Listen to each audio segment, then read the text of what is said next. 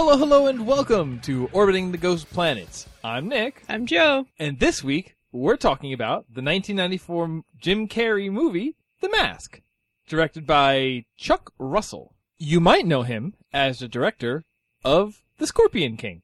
I love that movie. I thought you liked The Mummy. I do like The Mummy. You like The Scorpion King more, or you just like both? I like both a lot. You can like both. That's legit. So The Mask. This is a weird movie. It's a really weird movie. Cameron Diaz's first movie, I believe.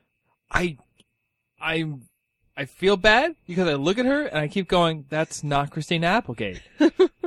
Alright, so this is a story. Jim Carrey plays Stanley Ipkiss, Yes. who is a mild-mannered, good-natured banker in Edge City. Mm-hmm. So first of all, alright, so the last time I saw this movie was probably in the 90s. Yeah, me too. So I forgot a lot of things, like that takes place in Edge City. Mm-hmm. Although, so Jim Carrey was also in Batman and Robin? Yes. And between Batman Returns and Batman and Robin, I get this movie a little conflated with those, just for the sense of, like, architectural and fashion style in the movies. Because it's And got that, Jim like... Carrey plus green. Yeah, no, and Jim Carrey is in both. Yes. Yeah. But just something about, the style of windows and, like, kind of like, modern Garth Brooks architecture. Modern Gothic architecture. Uh-huh. There's something very much going on that, I don't know, it just kind of makes me think of that era. The Congo Bongo. The Oingo Boingo. Nope, that was Danny Elfman. Danny Elfman, is that the right one? For what? Oingo Boingo? That's a band. I think it's Danny Elfman's band. Really? I think so. I didn't know. You know. I didn't know he had a band. I thought he was just a composer. So we got Stanley. This is a parable about Stanley. And Stanley is having one heck of a day. He's, in trouble at his job. He's got things going on. He's getting kicked out. It's one of those traditional introductions of a good hard character by showing them having the worst day ever. Yeah. It's really painting him as sort of a schmuck. I'll give the movie this credit. Before they really start laying on his they paint him as like a sort of kind-hearted guy. And then they start painting the movie as like a mob film. There's mob conspiracy and plots going on. Not like super convoluted ones, but just like, hey, the mafia, we gotta whack Tony before he ruins our business in the city. Hey. And then they start painting, oh, look at this schmuck. But then this schmuck has his Jumanji moment when he finds an ancient relic floating in the river. I'm sorry, what? His Jumanji moment? Yes. An ancient relic floating in a river that changes his life. They didn't find that floating in a river. They found it. No, they drop it off in a river. No, isn't there the opening of Jumanji? You see, like, old-timey kid being like, no, this is cursed, it's terrible, and he, like, puts a rock on it and throws it in a well? Or into a river or something? I don't remember how that one begins. No, they bury it. Well, yeah, the kids bury it in the middle of the woods, and then when they're digging up the land to make the mall or whatever, it gets uncovered. Okay. But so then they throw it in a river at the end. Of the movie. Yeah, when they're done with it. Okay, so The Mask is a sequel to Jumanji, where over time, the heat and pressure of the Earth's mantle crushes a game into a mask. No. I don't know. I like this. The game's African. And the mask is Norse. Yes. Okay, so can we talk about that part for a minute? Okay. I totally forgot this part about it. Yeah, me too. So, the mask that Stanley Ipkiss finds is the, is the Norse trickster god Loki, who has been banished and compressed into a mask form. Mm-hmm. So really, this takes place in the Avengers universe? I mean, again, because of the Batman confusion, I'm already looking at this as, like, this is on, Edge City is just a borough of Gotham. So, like, somewhere on the other side, Batman is fighting the Joker, and here on this side, you got it's Stanley a superhero movie. It's a Dark Horse Comics character. Yeah, okay, so yes, is based on a comic. Yes. A much darker comic. So that's the weird thing. Like, alright, so he finds the mask, and it's like this. Basically, the movie takes place over 4 nights, maybe? That sounds about right, yeah. 4 nights. 5 nights. 4 nights. I don't think it matters specifically about it. You made your point. It's a couple of days. Because I wrote down a little... So this movie, I think, is ahead of its time.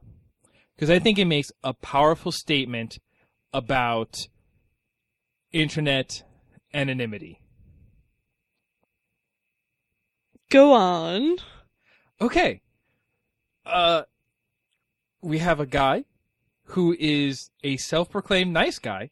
He even wrote in to a advice column and signed it, "Nice guys finish last." Mm-hmm. All right. And he finds a mask that, first of all, hides his identity, but also gives him superpowers. Mm-hmm. And then here, I wrote it down like this. Again, it takes place over like 4 nights. Night 1, he goes and he fights crime, and he declares, "With this power, I could be a superhero." On night 2, he robs a bank and goes to a club to impress girls. Mm-hmm. On night 3, he is straight up making women uncomfortable and getting into large-scale police chases. Uh-huh. So... that escalated quickly. Yeah, but I mean, come on. Saying that, the power of anonymity is, a powerful tool that we can use for justice, yeah. and then just calling women terrible, terrible names. Mm-hmm. Like, come on. Yep. It's ahead of its time. Yeah. Just 20 years later, the movie is somehow still relevant. I am blown away by this fact. It's really weird. I'm telling you. You out there with the earphones, give this movie a watch. It's still kind of striking. I don't know. I still don't actually like this movie very much. No. Oh, okay. So, yeah, I don't know. What I got other things about what it is and what it was trying to do, but what... Like, I mean, it's fine for what it's trying to do, but it's just, like, it's not my kind of humor at all, so I don't enjoy it very much. It's really weird humor, because it's... Well, it's the same kind of, like, it's the Looney Tunes type of humor that even when I was little, I don't get it. Like, I get it, I just don't enjoy it, and I don't understand why it's comedy. Like, it's like, overly violent and overly sexual, and I just don't enjoy it at all. Well, it's...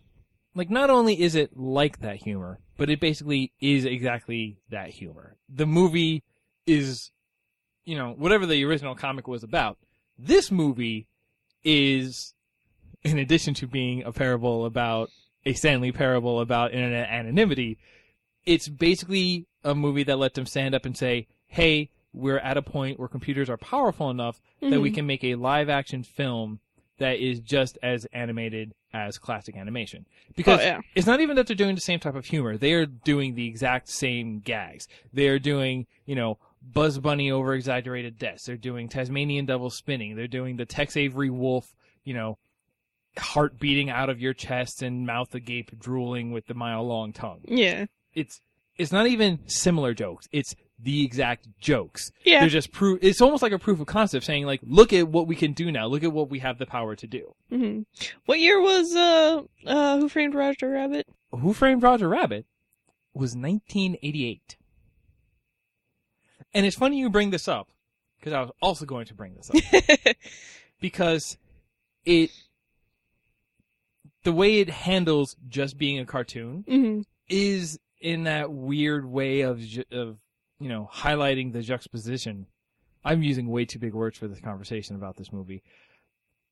But the scene where he's getting back at his landlord as the mask, he's doing very cartoonish things, animated clocks and giant hammers, and is sort of decimating this hallway. And then immediately when that scene ends, they go to the next morning where you see the lady pointing at the holes in her wall and floor. Yeah. Which is just like, okay, very cartoonish things made this, but now we're seeing the real life consequences. Yes, it's cartoonish events with real life consequences, Mhm. which is absolutely a sort of strange take on the Who Framed Roger Rabbit cartoon real life Yeah. adjoining principles ideas. Yeah. And so Jim Carrey, Yep. apparently it was very specifically a thing that Jim Carrey saved them money because he is so naturally cartoonish in motion that they didn't have to do as much CGI. Yeah. Definitely good casting for this role. Yeah. And it did something interesting because, all right, you remember when we saw Furious 7? Yes. And I couldn't really get into it because I was constantly playing that game of, is that real Paul Walker or CGI Paul Yep. Walker? Okay, having sort of the same issue here about, is that Jim Carrey's real face with prosthetics, or CGI augmented face? And you know what? It wasn't always clear which it was, and I think that's points in this movie's favor. For sure. Also those teeth, that can't have been comfortable to wear. Yeah, no, they never intended him to wear them all the time, and he was just like, no, I can do this, guys. I can make it absolutely work. Let's do this, folks. Also that dog was the best character. Oh, yeah, Milo. Yeah. So, all right, that's about, what is it, 3/4 of the way through this movie, maybe 2/3. Mhm. It suddenly goes from being this weird cartoon, real-life hybrid, or this, anonymity parable about who's the real hero, just becomes hero-dog story, straight up. Because, Stanley is now in jail. He's been blamed with all of the crimes that he did commit. Yeah. Let's be fair about that. Mhm. But now, even worse hands have gotten hold of the mask, have gotten hold of the compressed soul of the trickster god Loki, and the only one who can do anything to save the day is Milo the dog. He breaks Jim Carrey out of jail. He follows him. Yeah, follows them when they take him to the He goes with him to the police nightclub station. to rescue the lady and stop the bad guys. Mhm. And then when Stanley fails again, he catches the mask that was passed to him by the damsel in distress. So there's a little bit of empowerment. That's kind of nice. And the dog catches the mask and puts the mask on. And we got cartoon dog biting people in the butt. Yep. That dog is my favorite character.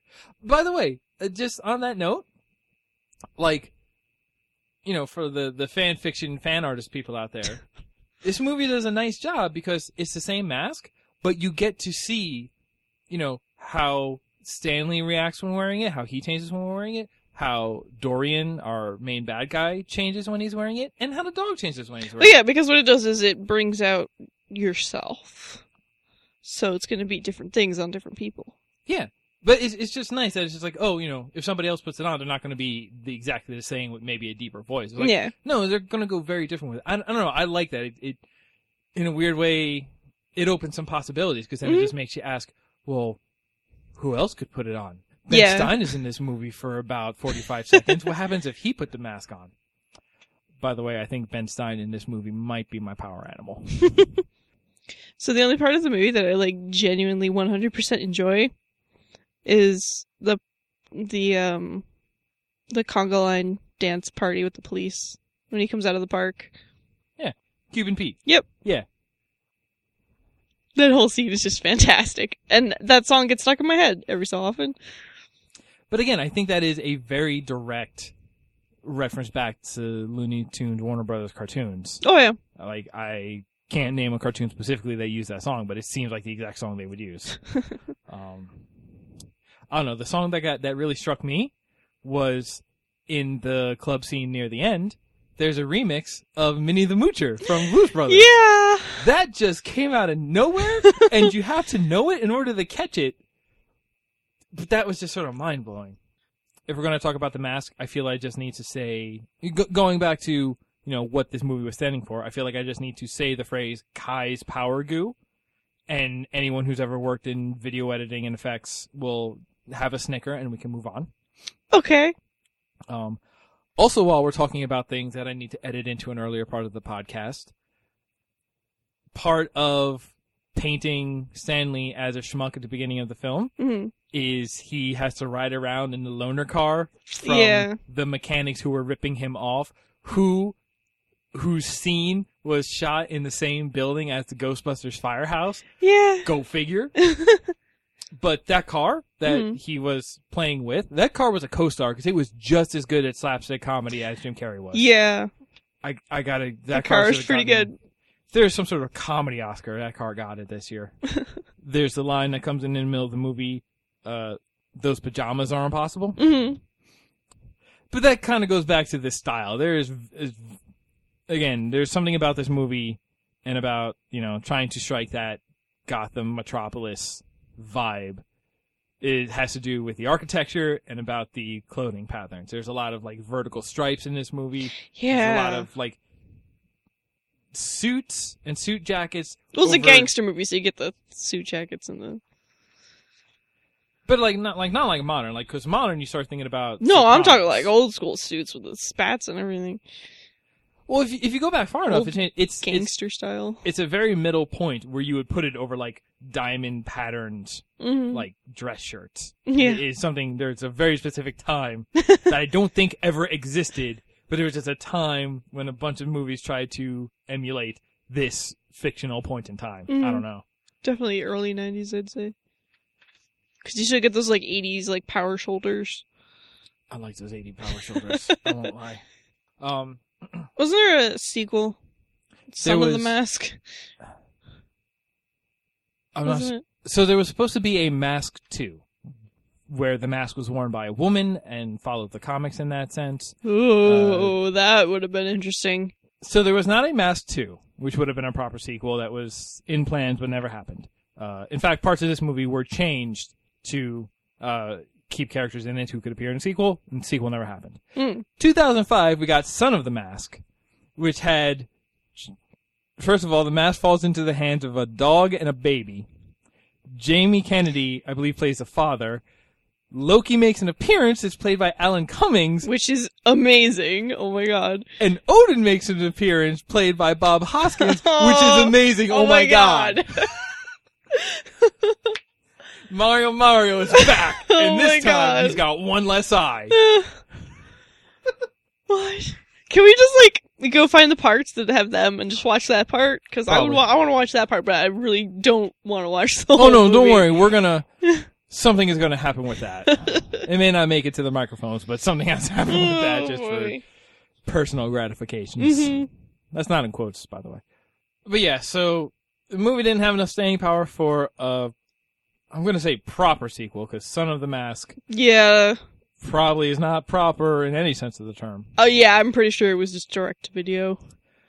But this movie, before Napoleon Dynamite,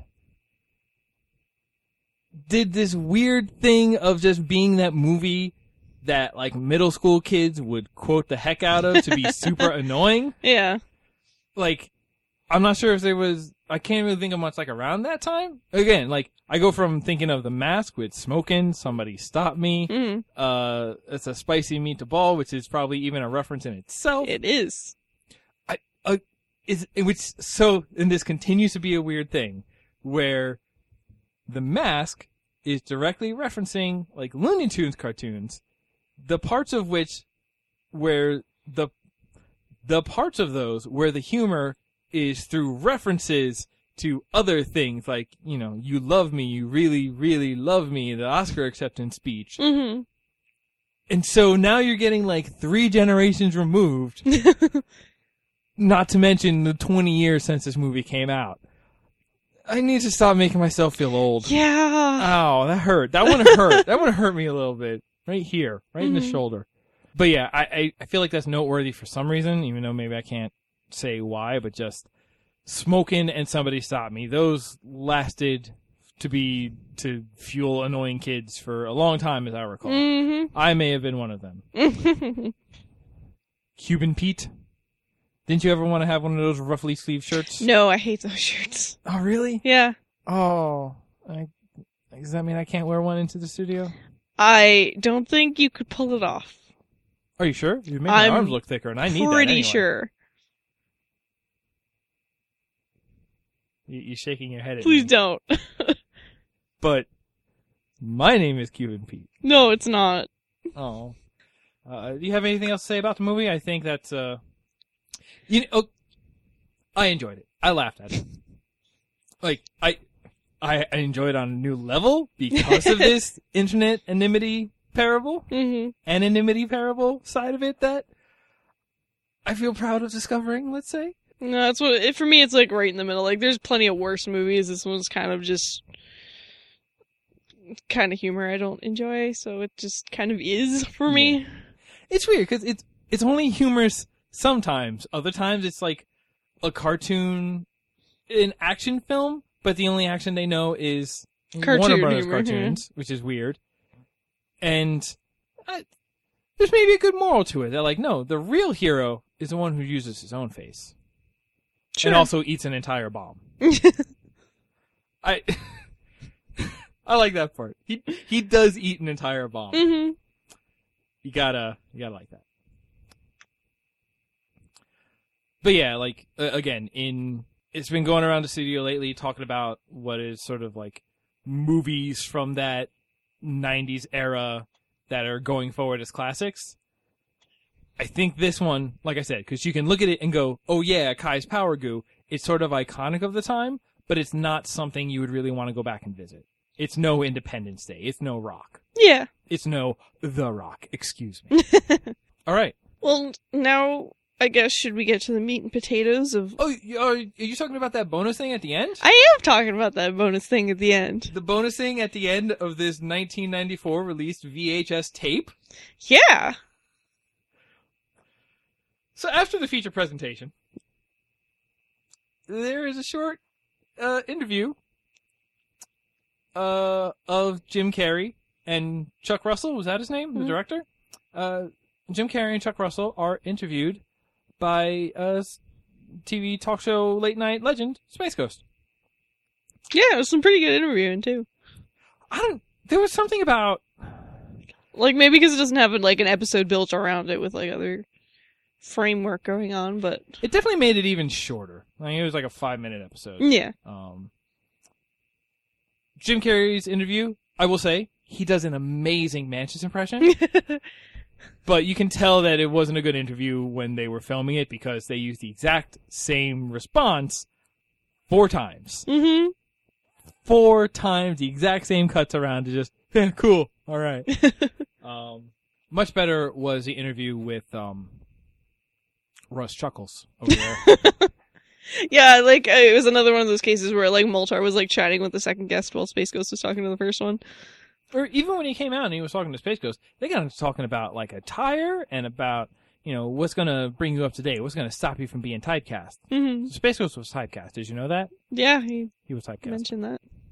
Also, Chuck reveals Jim Carrey actually is green. So really the CGI effects were to make him not human green. colored. Yeah. So Jim Carrey naturally being green as a superpower, how does that rate? Does that count as a superpower? Because, I mean, Elphaba's green, and I wouldn't really count that as a superpower. That's a Wicked reference, isn't it? Yes, it is. Dude, that's a Wicked reference. My point is, that's just kind of a physical attribute, and I wouldn't call someone having a certain color of skin necessarily a superpower. Well, that's the thing. I think having a color for your skin is a superpower because, as we all know, like, white being an absence of color is also an absence of power. That's why white man can't jump. What are you talking about? White man can't jump. You know, classic movie, White Man Can't Jump. What are we talking about? I don't know. It was just some bonus thing after the movie. Yeah, I wouldn't really count it as. And that's going to do it. Thank you for joining us to talk about this movie and associated bonus feature. And we hope that you'll join us next time when we talk about another full-length motion picture feature and complete another orbit around the Ghost Planet.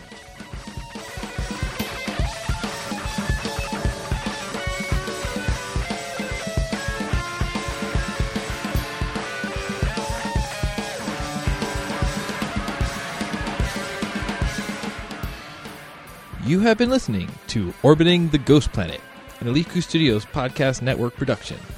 You can visit the show page at elikustudios.net/podcast/ghostplanet. There you can find the rest of our episodes, the RSS feed for the show, and links to our Facebook page where you can talk about this and all the other Eliku Studio shows. You can also subscribe to us on iTunes, and while you're there, you can help us by leaving a quick review and rating. Please visit elikustudios.net to learn more about us and what we do. That's OLEETKU.